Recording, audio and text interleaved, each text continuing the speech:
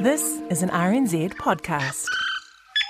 When Sir Robert Jones decided to launch defamation action against the filmmaker Renee Maihi, he wasn't taking a big risk.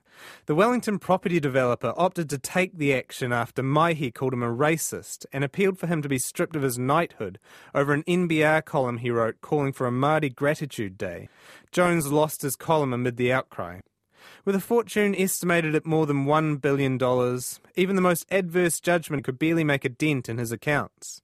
For Maihi, the stakes were higher. Her supporters had to put up a Give a Little page to raise money for her legal fees.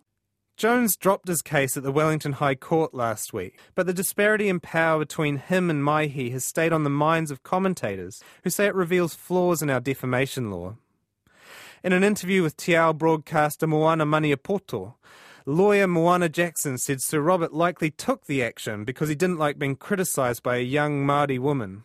I wouldn't want to impute a motive to Bob Jones, but he has a history of attacking people who respond to his attacks, and often those attacks have been against women and against Māori. So Renee's a young Māori woman, so her temerity in daring to call Bob Jones out, I think inevitably brought the response where he suddenly pleads to be the victim of harm. Political commentator Ben Thomas tweeted a similar sentiment in response to the case. Defamation in practice in New Zealand is for the most part a way for rich people who can afford it, or vexatious litigants on the margins who have nothing to lose, to persecute and harass ordinary people. The Jones versus Maihi case is one of several recent high-profile defamation suits. Colin Craig and Jordan Williams' ongoing defamation battles made headlines, mainly because Craig's former press secretary Rachel McGregor was repeatedly summoned to court to testify against her will. Businessman Matthew Blomfield's eventually successful 8-year defamation battle with whale oil publisher Cameron Slater was the subject of the book Whale Oil by Margie Thompson. In a statement to Media Watch, Justice Minister Andrew Little said the book convinced him to look at defamation law reform. Having read the book on Matt Blomfield's defamation case against whale oil by Margie Thompson, I accept the law could well do with a review. However, it will not be in this term of Parliament. But what should Little actually change if Labour succeeds at this year's general election? Wellington lawyer Graham Edgeler has launched a campaign to reform defamation law, and he has some ideas on how to fix it. Kia ora, Graham. Welcome to Media Watch. Thank you for having me. Now, you have spoken a lot about defamation law in New Zealand. The law has come into the spotlight again recently with the Bob Jones versus Renee Maihi case. How do you think that case illustrates some of the problems with defamation law in New Zealand? One of, I think, the big problems of defamation law in New Zealand is that there isn't enough protection of simple opinion. You know, it's if you're making a false accusation that someone has done something, that's one thing. But just, I think this person is, in that case it was racist, or I think this person is an idiot. You know, some of those types of insults you can take defamation claims about. Some of them you can't, and I would have thought it would have been a lot better if you couldn't generally. You know, this person refused or fired me because I'm Māori. That I could see why you might want defamation for something like that. This person is racist. People are going to make up their own minds, and they'll either agree or disagree, but the likelihood that someone is going to materially affect someone else just by stating their opinion in that way, I think is not something the law fully recognises. I think the way that you put it in the Herald is that if your reputation is significantly harmed by someone calling you a name, then maybe you didn't have that much of a reputation to damage in the first place. Yes, I think that's right. And, you know, defamation is supposed to be protecting people's reputations from unjustified harm. And the right to a reputation is something that is recognised in international law. Governments have an interest in protecting people's reputations, but it should be a reputation that the person actually has, and it should be materially harmed in some way if you're ever going to have some law to punish or compensate or whatever people who do that. And I don't think we have the balance right at the moment.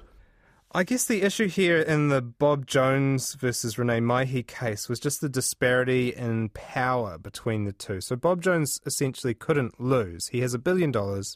If he wins, he wins. If he loses, he's still inflicted, I guess, financial peril and incredible stress on his much poorer opponent. Is that one of the problems with defamation law in New Zealand?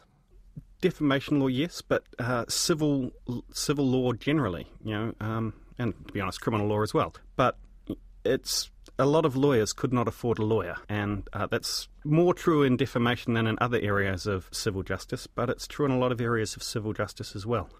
I don't think this is a problem particular with defamation.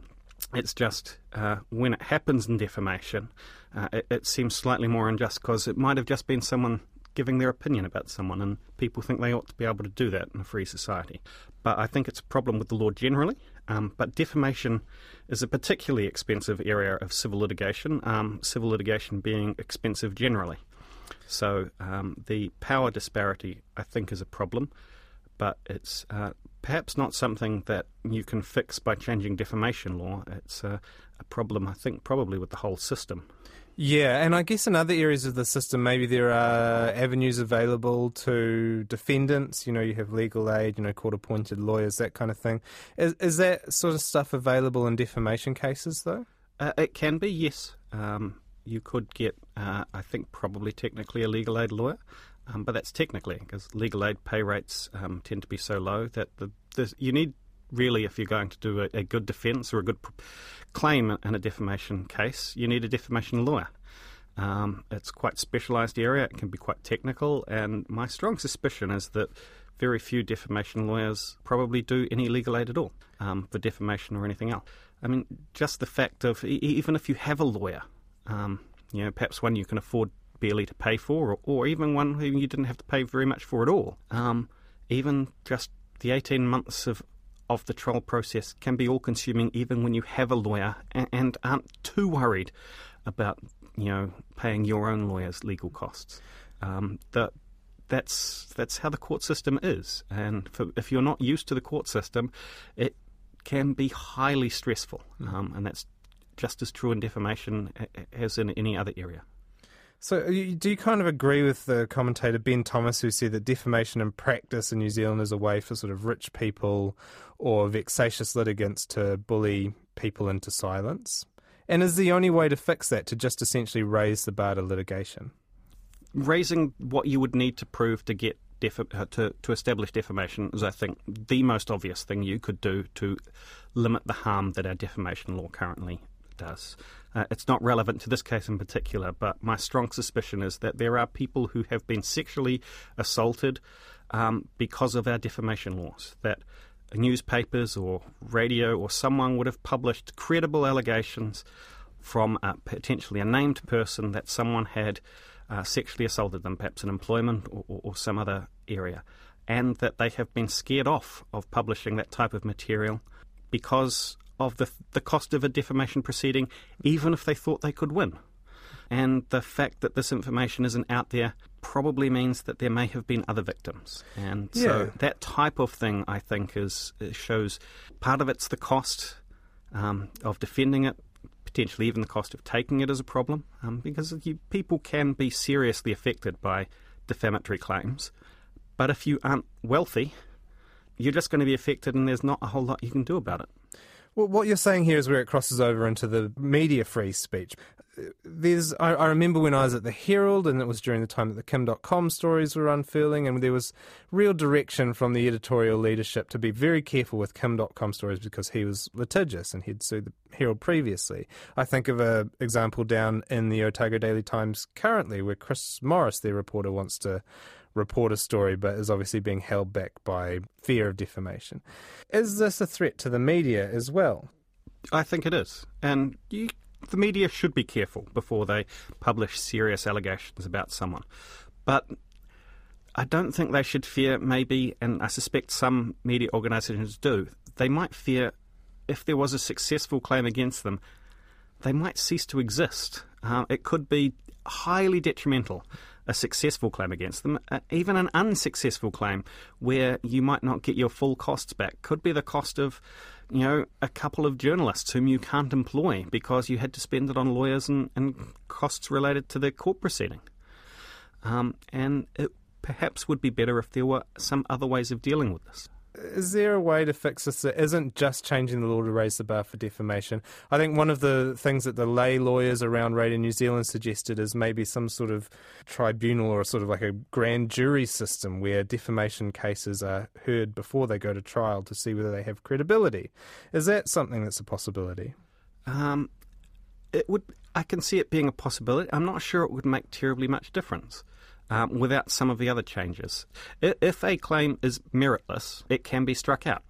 But even where that's the case, someone will get a strikeout and then they'll appeal the strikeout, and the Court of Appeal will say, well, no, you can argue this bit, but not this bit. And so adding an extra step. I mean, one possibility, and I'm going to be honest, I haven't fully thought this through, is that we do have something that could deal with defamation-type stuff where it's online.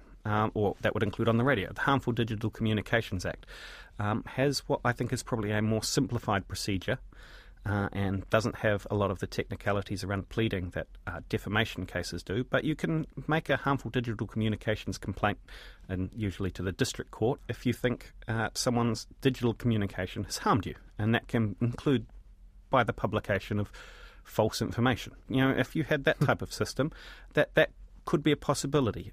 Privacy Act complaints in New Zealand don't start in court. You can have a privacy tort that starts in court, but Privacy Act complaints go to the Human Rights Review Tribunal. And that is a much simpler and easier process. A lot of people in that tribunal have lawyers, but a lot of people don't and can still manage the process reasonably well. There are no fees for the Human Rights Review Tribunal, and lawyers' bills tend to be a lot less. A defamation tribunal would be one possibility. The government's considering hate speech laws. You think that this is actually something they should consider first?